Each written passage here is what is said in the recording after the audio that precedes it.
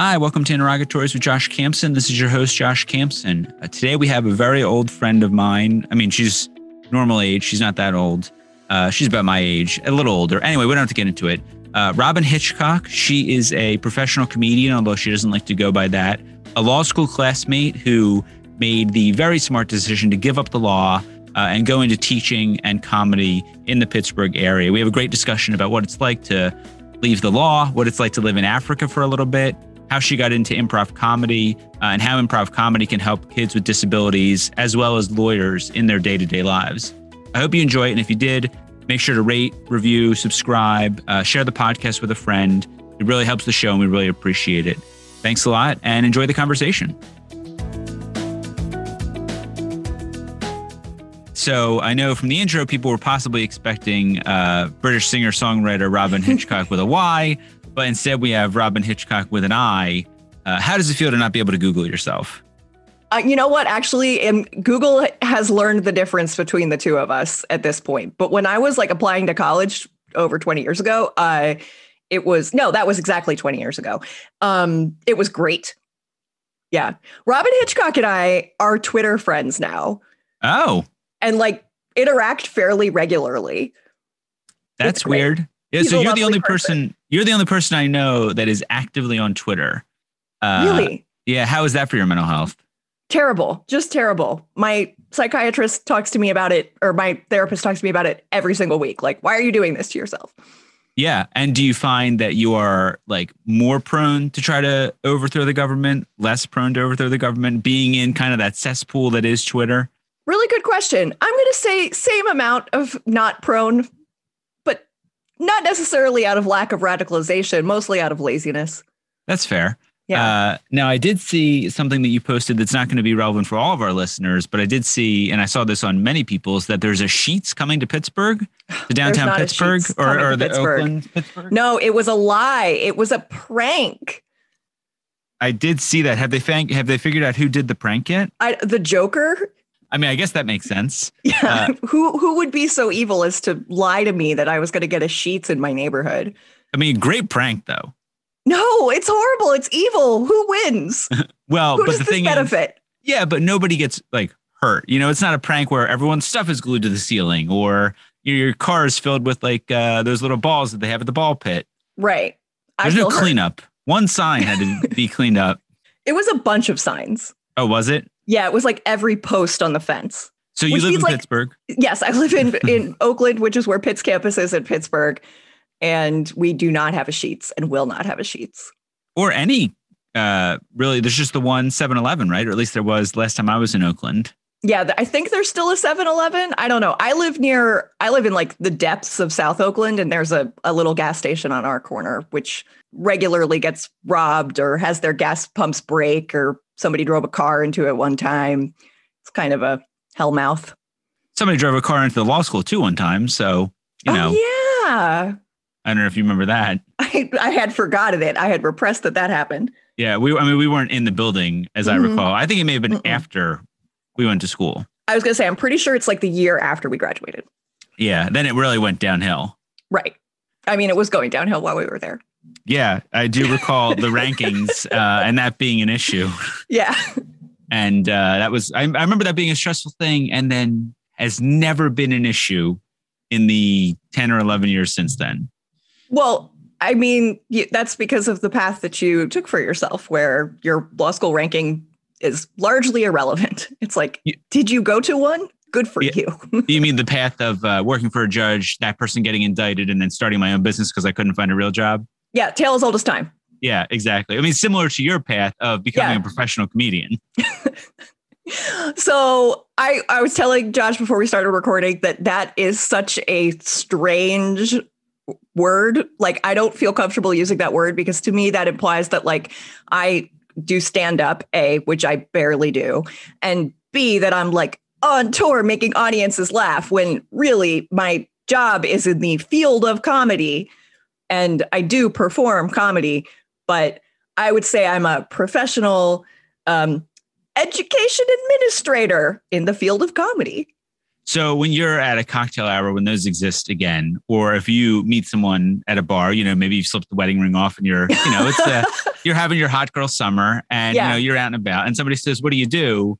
You say, I'm an administrator in the field of comedy. No, I say I work for Arcade Comedy Theater. I run their classes. And do people know what that is?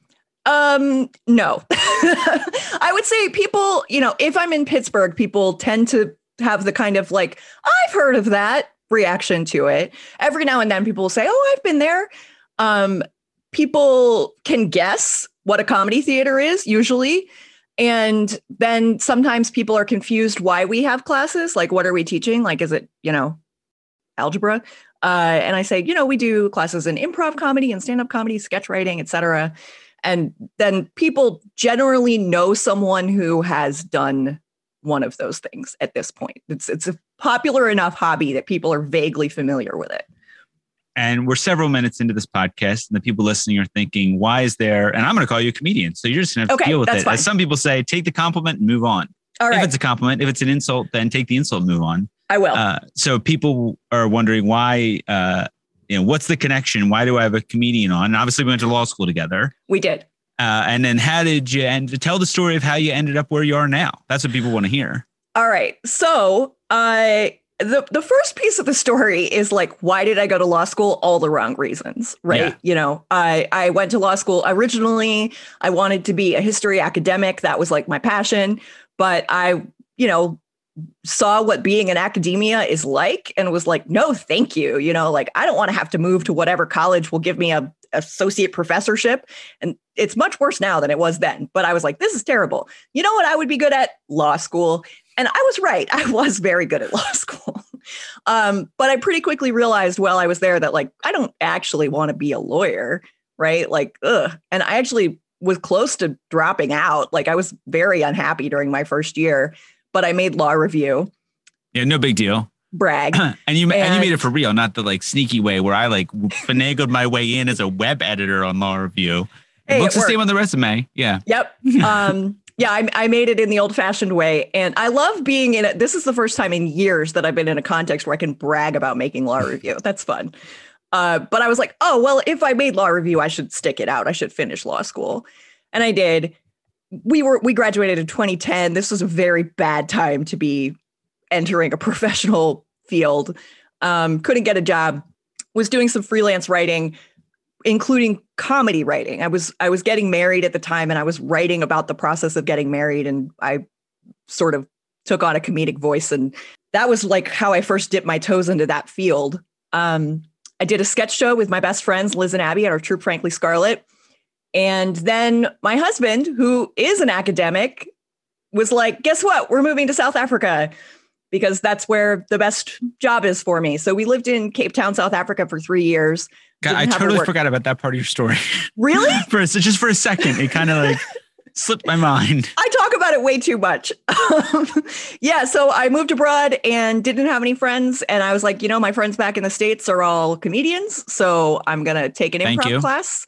And I did. And 3 months later, I started teaching that improv class despite a wild lack of qualifications. And then when I moved back to the States, my aforementioned friend, Abby Feuder, was one of the founders of the Arcade Comedy Theater, which is a nonprofit comedy theater in Pittsburgh's Cultural District. And I got involved there. I started teaching sketch and then improv.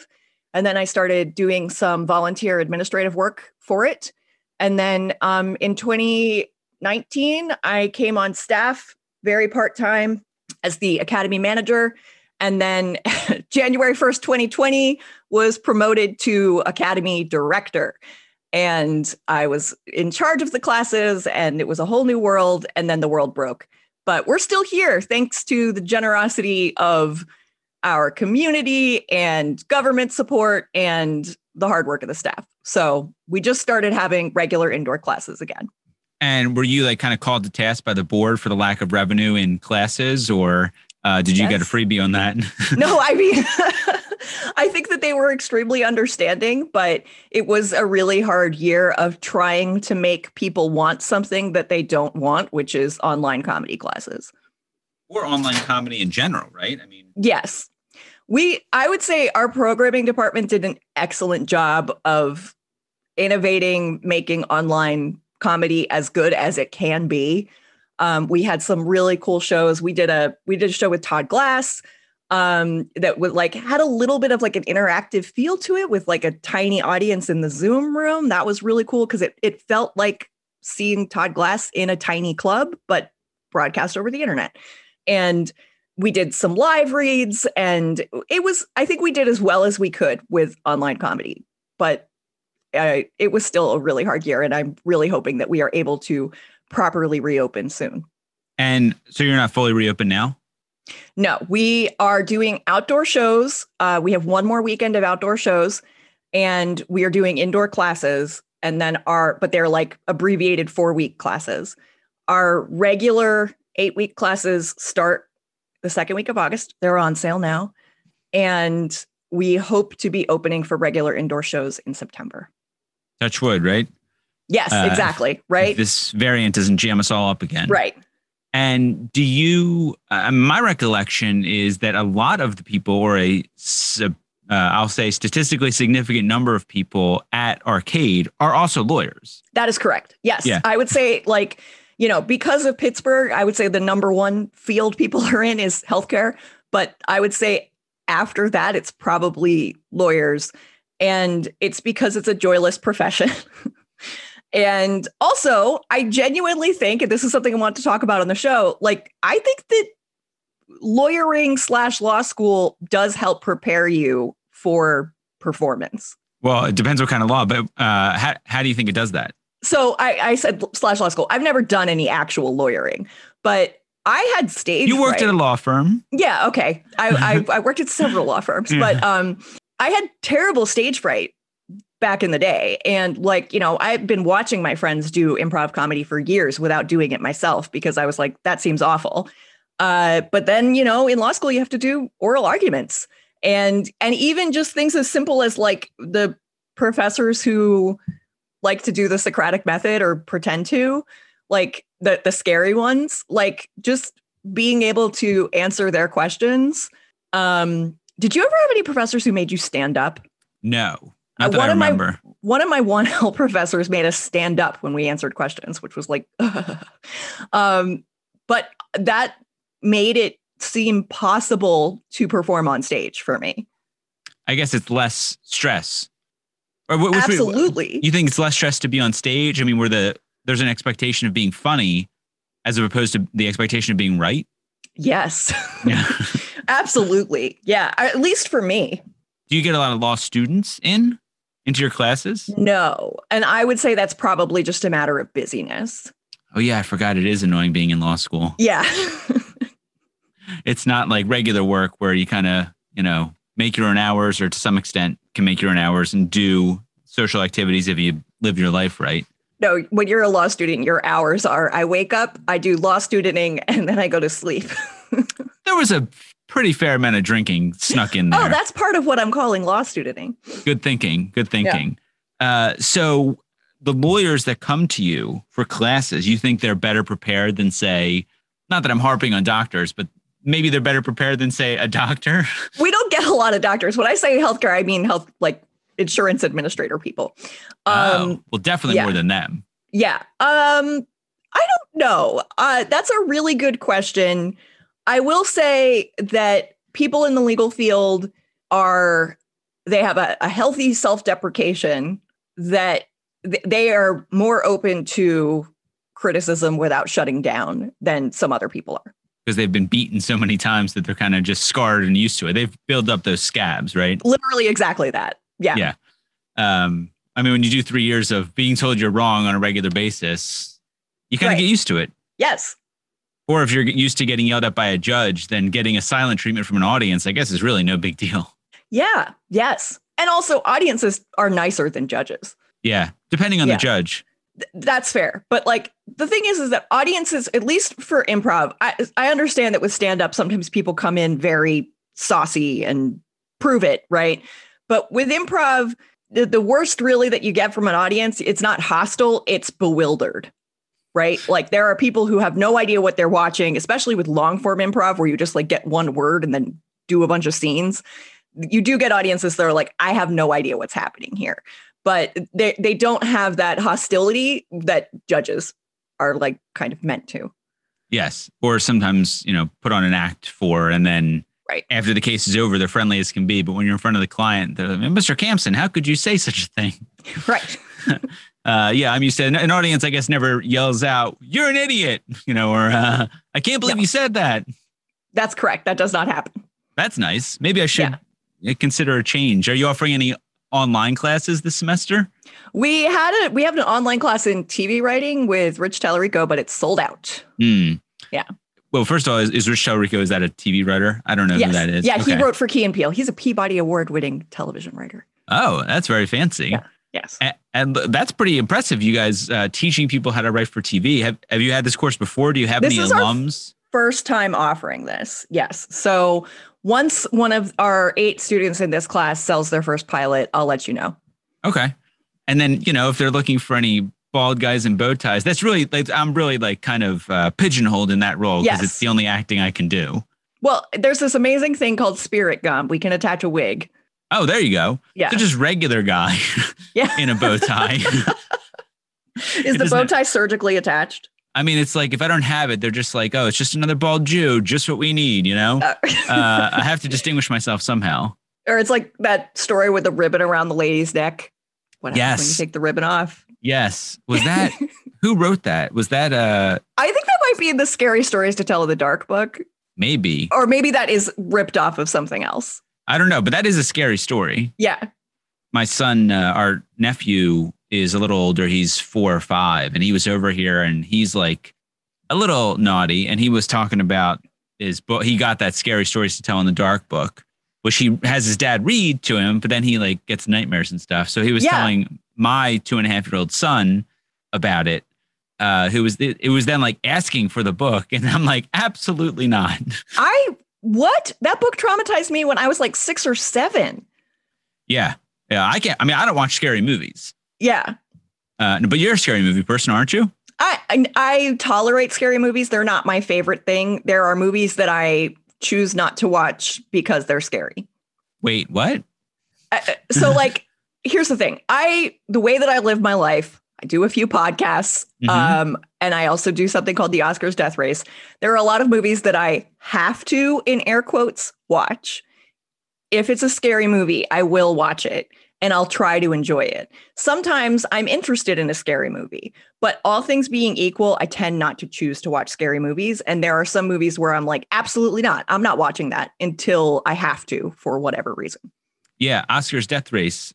Tell us about that because I think it's interesting. Yeah, when you are a comedian for a living instead of an attorney, you have free time and you can do things like watch every movie that gets nominated for an Oscar in any category, including things like Best Original Song. You even try to watch the shorts if they're available to you. And I have successfully completed the Oscars Death Race. You have to do it before the ceremony. I've successfully completed it 3 times. What is it? It's watching every movie that gets an Oscar nomination. Oh, okay. That's what I thought. But for that year. Mm-hmm, mm-hmm. And then I have something called my Quest, where I'm trying to watch everything that got a major category, meaning picture, directing, screenplay, or acting, going back to 1970. Now, have you tried to somehow get into the Screen Actors Guild? Have you tried to just sneak in there somehow? Because then they send them to you for free. I know. I haven't yet, but maybe at some point I should do that. But no, I do AMC A-List, and when necessary, there are a few times when you can't see something any other way than a screener. My good friend and podcast co-host Sean Collier is in the Broadcast Critics Association. He votes on the Critics' Choice Awards. So he'll have me over and we'll watch whatever on his screener. Is that allowed? Should we bleep that out? Should we bleep the name out? I think I'm allowed to watch. I mean, I'm allowed to watch them in his house. I think maybe we should bleep it out. I don't know. No, it's fine. I think it's totally fine. Right. It's not legal advice, nor is anything else on the show, but that seems like something that's okay.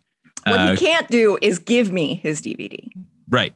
And then you can't upload it to the internet, and I can't then download it onto my computer. Right. Definitely all of those illegal. things verboten. Yes. A little German. A little Man in the High Castle. situation, which I have not finished yet. Couldn't. I haven't sat down to watch the final season. Have you watched that whole show? No, it's scary. That to me is scary. I don't like bad, evil history. That makes me upset. Oh, like historical one evil fiction? history is enough. That's fair. Yeah. That's fair. One evil history. So you have that podcast and you have another podcast too, right? Yeah. So I also did the Theronathon. We watched every movie that Charlize Theron ever did. So whenever she puts out a new movie, we have a new episode of Theronathon. And then we started doing the same thing for Keanu Reeves. But that's on hiatus 100% because of me. That's on hiatus because I have been too busy. Oh. Yeah. Look at you. And you're not even a lawyer. I know, right? Have you ever thought about, activating or jumping back into that or doing anything related to the legal field? I mean, so at this point, I'm retired, right? So I don't have to pay to not be a lawyer anymore. And I owe 10 years of CLEs. So it would be kind of expensive for me to become a lawyer again. I have to say, my ability to walk away from the legal profession, comes from a place of privilege, right? Like I was able to go to law school without getting into debt. And so whenever I tell this story, I always kind of feel like an asshole because there's a lot of people I know who would love to be able to do this, but they're like, okay, I'll do it $200,000 of debt from now. And to them, I say, hang in there and then do it. Yeah. Or I don't know. Some people actually like being lawyers is my understanding. Yeah. Or just marry a rich person. That's what I tell people. Yes. Yeah. If you're already in there, just if you don't like what you're doing, just marry a rich person and then pay off your debt and then hire a lawyer and then boom, you're half rich. That's right. And then you can do whatever you want. That's right.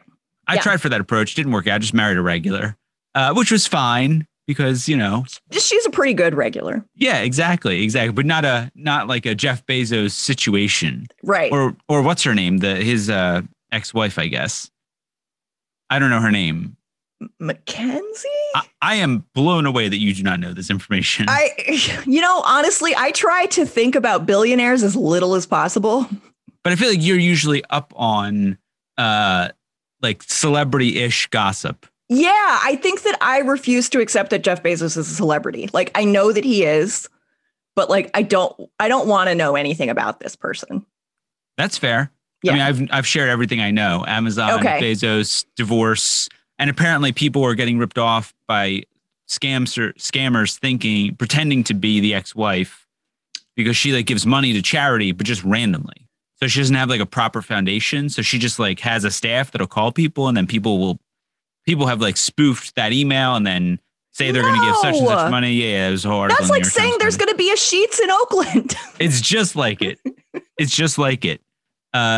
This is a total non sequitur, but I have seen recently on the internet that you are essentially a makeup influencer now. So tell me about makeup tutorials and an inverted cat eye, which I thought looked very cool. Oh, thank you. There are actual makeup influencers out there on all of the social media platforms. I only follow a few. But then people will send me ones that they'll send me videos of people doing makeup and kind of challenge me to do the same thing. That's about as far as I can go. I can't generate my own content really, but I like copying other looks. So one thing I'll do sometimes is I'll have I have some vintage makeup books and I'll scan in a page and then I'll recreate that look. But yeah, the reverse cat eye is just lining the bottom part of your eyes instead of the top part of your eyes. And it definitely looks really, really weird when you start it. And then once you finish it, it finally looks sort of like you did it on purpose.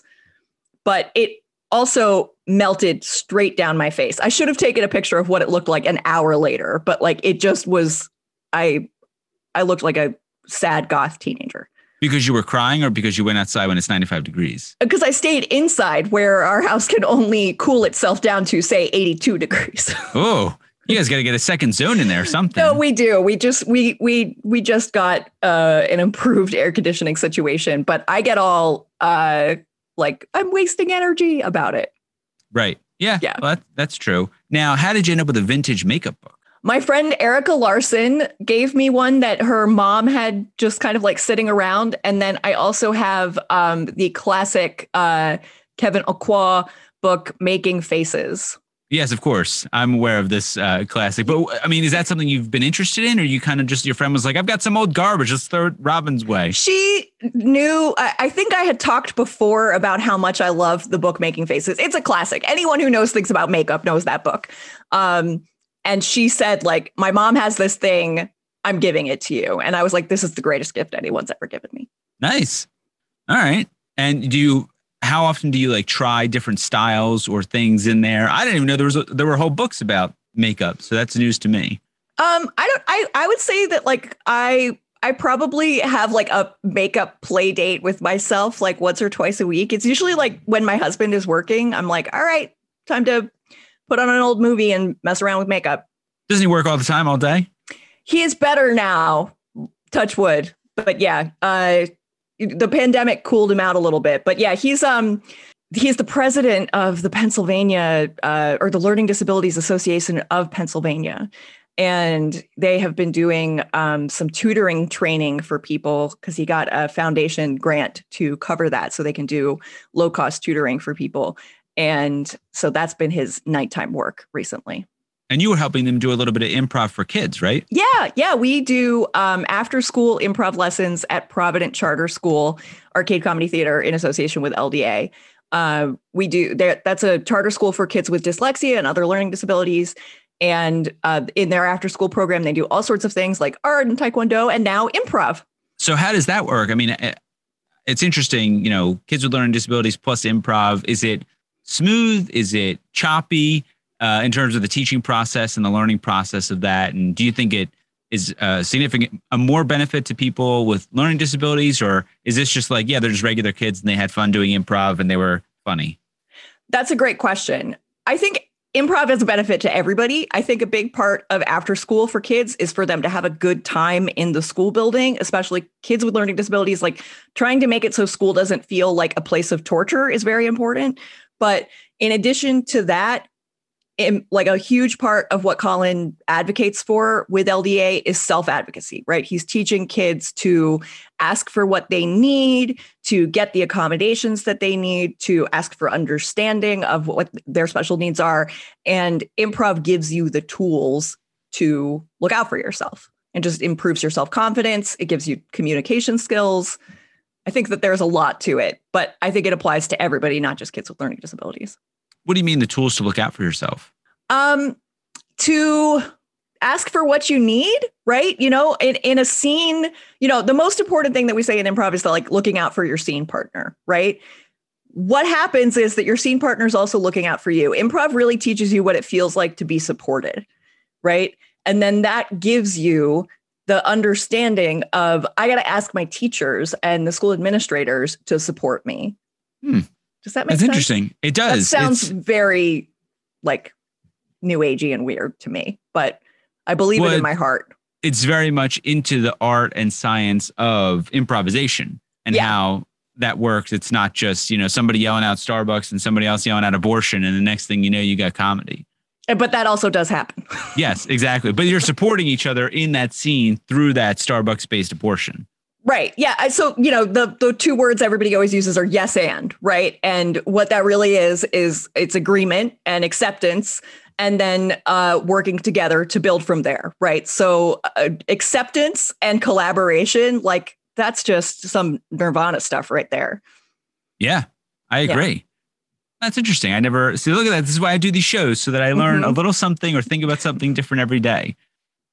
We are now going to transition to what I call the lightning round of the show, even though none of the questions are yes or no answers. So it's not really a lightning round, but that's just what I call it. Maybe I should call it something else. But I didn't think of lightning round as requiring yes or no answers. I just think it means quick answers. Quick answers. Yeah. Yeah. Well, some of these will be quick and maybe some of them won't. That really depends on you. All right. What's the weirdest tradition your family has? We do something. This isn't weird at all, but my answer, because it's a lightning round, is we make old fashions, a round of old fashions at 5 p.m. on holidays. And we've been doing that since before old fashions became popular again. Even for the kids? The kids will get some soda water and bitters. Okay. And the all fruit. Right. Yeah. And here's the important question. So the Oxford comma, yes. do you know what it is? Yes. I know you know what it is, but I was know on you know bar what it review. is. There's an audience here. You know, you can't see them; they're listening. So I have to make sure that I have primed the pump, so to speak. So the Oxford comma, obviously, you know what it is. Are you a user or a non-user? Absolutely a user, 100%. Okay. You'd be surprised. We're at like 70-30 users, non-users. Wow.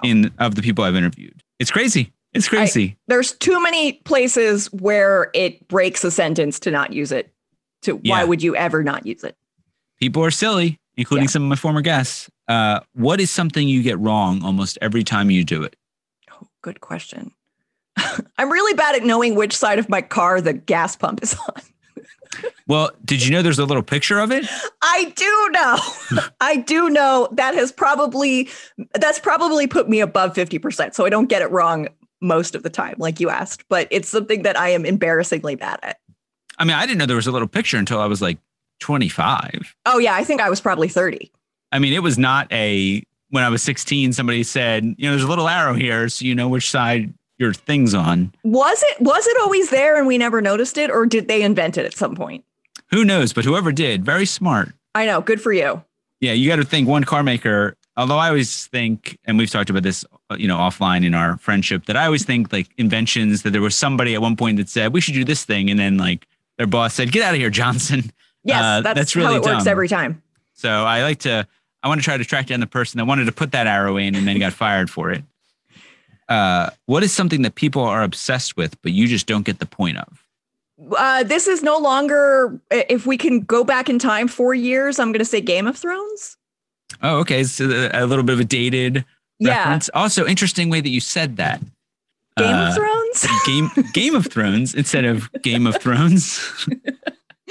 I did watch the whole first season of that show. And then during the last season, I wanted to be part of the cultural moment. So I did watch the last few episodes and watched everybody hate them.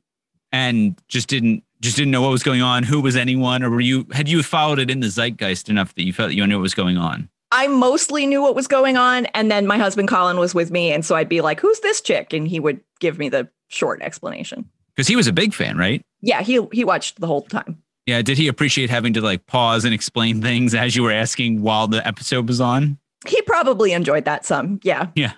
Oh, okay. I would have been like, I told you should have watched it the first time around. Oh, I think he might have enjoyed it because I often have to play that role for him with like comic book things. And I think it was fun role reversal. Yeah, there you go. Yeah. What is something you hate, but you wish you loved? Stand-up comedy. Ooh, I shouldn't say I hate it. I don't hate it. I wish I cared about it the same way that I care about improv and sketch. When you say care about, you mean like in terms of the people that do it, or do you mean wanting to do it yourself? Yes. No, I have to care about the people who do it because they're part of my community, right? I've got it's called a lifeline. Right. I've got teachers and students who I am responsible for, who stand-up is their passion. It's a huge part of what makes Arcade Comedy Theater what it is. And so I want to be invested in it the way that I am the rest of our art. And I always feel separate from it. Do you think it's because stand-ups are like more arrogant? They're like, I don't need a team. I'm up here by myself. I don't need any support. Or do you think it's like there's always the pacing? Of reasons. I think that, you know, that magical thing I was talking about with improv, like that is not present in stand-up. The magic of stand-up is more about the connection between the performer and the audience. And maybe if I were really, really good at stand-up, I would get it more because I'm not experiencing the magic because I'm just fine at stand-up. Do you know what I mean? And you have to be out super late. Yeah. I mean, to me, none of it, yes. You're doing shows at 11 o'clock at night, et cetera, et cetera. And none of that's for me. And that's the reason I tell myself I never became a comedian. You know, it's just too late. I go to bed at 9 o'clock. It's true. Yeah. Yes. You live a late life. We really do. Do you have any superstitions? Oh, I have so many, Josh. When I was 10 years old, before the stage fright set in, when I was in grade school, I was a ham, right? I was like, please pay attention to me. Then middle school, me and girls, insecurity, stage fright until law school. But when I was 10 years old, I was in a play called 13, which is about a girl's 13th birthday, and they have a surprise party and bad superstition things keep happening. And she basically gets increasingly unhinged. I played the main character, Bonnie, and no big deal. I had never heard of a lot of those superstitions, like don't put new boots on the table, right? But then I know exactly. This play was written in the 60s. I think that we were doing it because it was super, super cheap, possibly free. Regardless, I method acted to the point where I absorbed all those superstitions. And I also get superstitious about weird things like I have a certain nail polish that I wear whenever I have a high stakes show, because I'm like, oh, that's my magic nail polish that will make this work. Right. The best answer we've gotten to this question so far. What are some other ones? I also just like believe in things that it's like magical thinking, things that can't possibly be true, like that are definitely coincidences. But like, for example, when I was 10 years old, my mom fell off a pedestrian bridge in Arizona and broke her back. And my mom was very clumsy. I inherited this. It's a terrible trait. When I was walking home from school that day, I was like stepping over the cracks. This was around the time I was in that play. And I was like, don't step on a crack. You'll break your mother's back. Remember that? Yeah. Walk into my house and my dad's like, so your mom broke her back. Oh, wow. That must have done a number on you. Right. So yeah, I'm very superstitious. I'm married to a scientist. He does not like it. And in what ways in your day-to-day are you doing things like, besides not putting your new boots on the table, are you always coming in the door you come out of, not stepping over babies? You know, what? I've never heard that. That might just be a Jewish, like not old wives' tale, but like, oh yeah, you can't step over a baby. They stop growing or something weird like that. Well, I'll file that one away. I don't think there's too many things that regularly affect my day-to-day life. I absolutely will not open an umbrella indoors. That's something where I'm like, no. If I spill salt, I throw it over my shoulder, that kind of stuff. But yeah, it's mostly just kind of like, if I can't decide between two things, I'll flip a coin and I'll be like, well, that is what I must do. Yeah, of right. course. That kind of makes sense. I mean, that's just regular. Is that? I don't know. Okay. Maybe some two-faced stuff. Yeah, Colin made fun of me one day. He's like, you always have the coin flip page, like the Google coin flip page open in one of your tabs. And I'm like, yeah, I have a lot of decisions to make. Whoa, back up. You're not using a real coin? Sometimes if I have one, but there's a currency shortage, Josh. Is there? Yes, there's been a currency shortage since the beginning of the pandemic. I didn't know that. Yes. I don't have any money, so what do I know? Exactly. As far as I'm concerned, none of us do. It's just ones and zeros, you know? Anarchy. Right. What is left on your bucket list? Ooh, great question. I want to go to all 50 states. I still have most of the Deep South, Alaska, Hawaii, and Rhode Island. How many in the Deep South do you have? I think I have 10 total. So 7 of those. Oh, I haven't been to South Carolina through Oklahoma. Okay. Well, you made some pretty good progress. Yeah. I drove across country twice. That's how you do it. Yeah, that is the trick. Yeah. Final question. What's the best piece of advice you've ever been given? Ooh.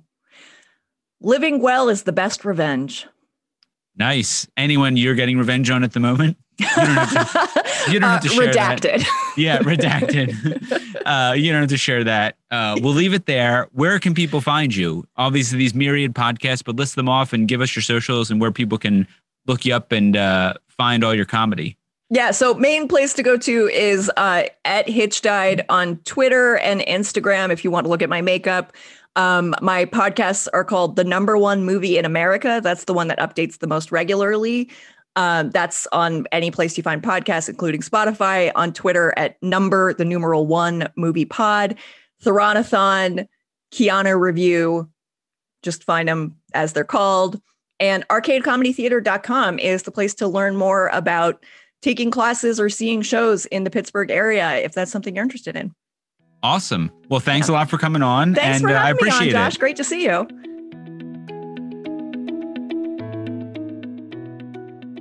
Thanks for listening to Interrogatories with Josh Campson. This podcast is a production of the Montgomery Bar Association in Norristown, Pennsylvania. Views expressed during the podcast are those of the participants and not their employers or the Montgomery Bar Association. No content in this podcast should be construed as legal advice. If you haven't already, make sure to subscribe to Interrogatories, which is available wherever you get your podcasts. And don't forget to leave us that 5-star rating and review. For more information, visit us at www.montgomerybar.org.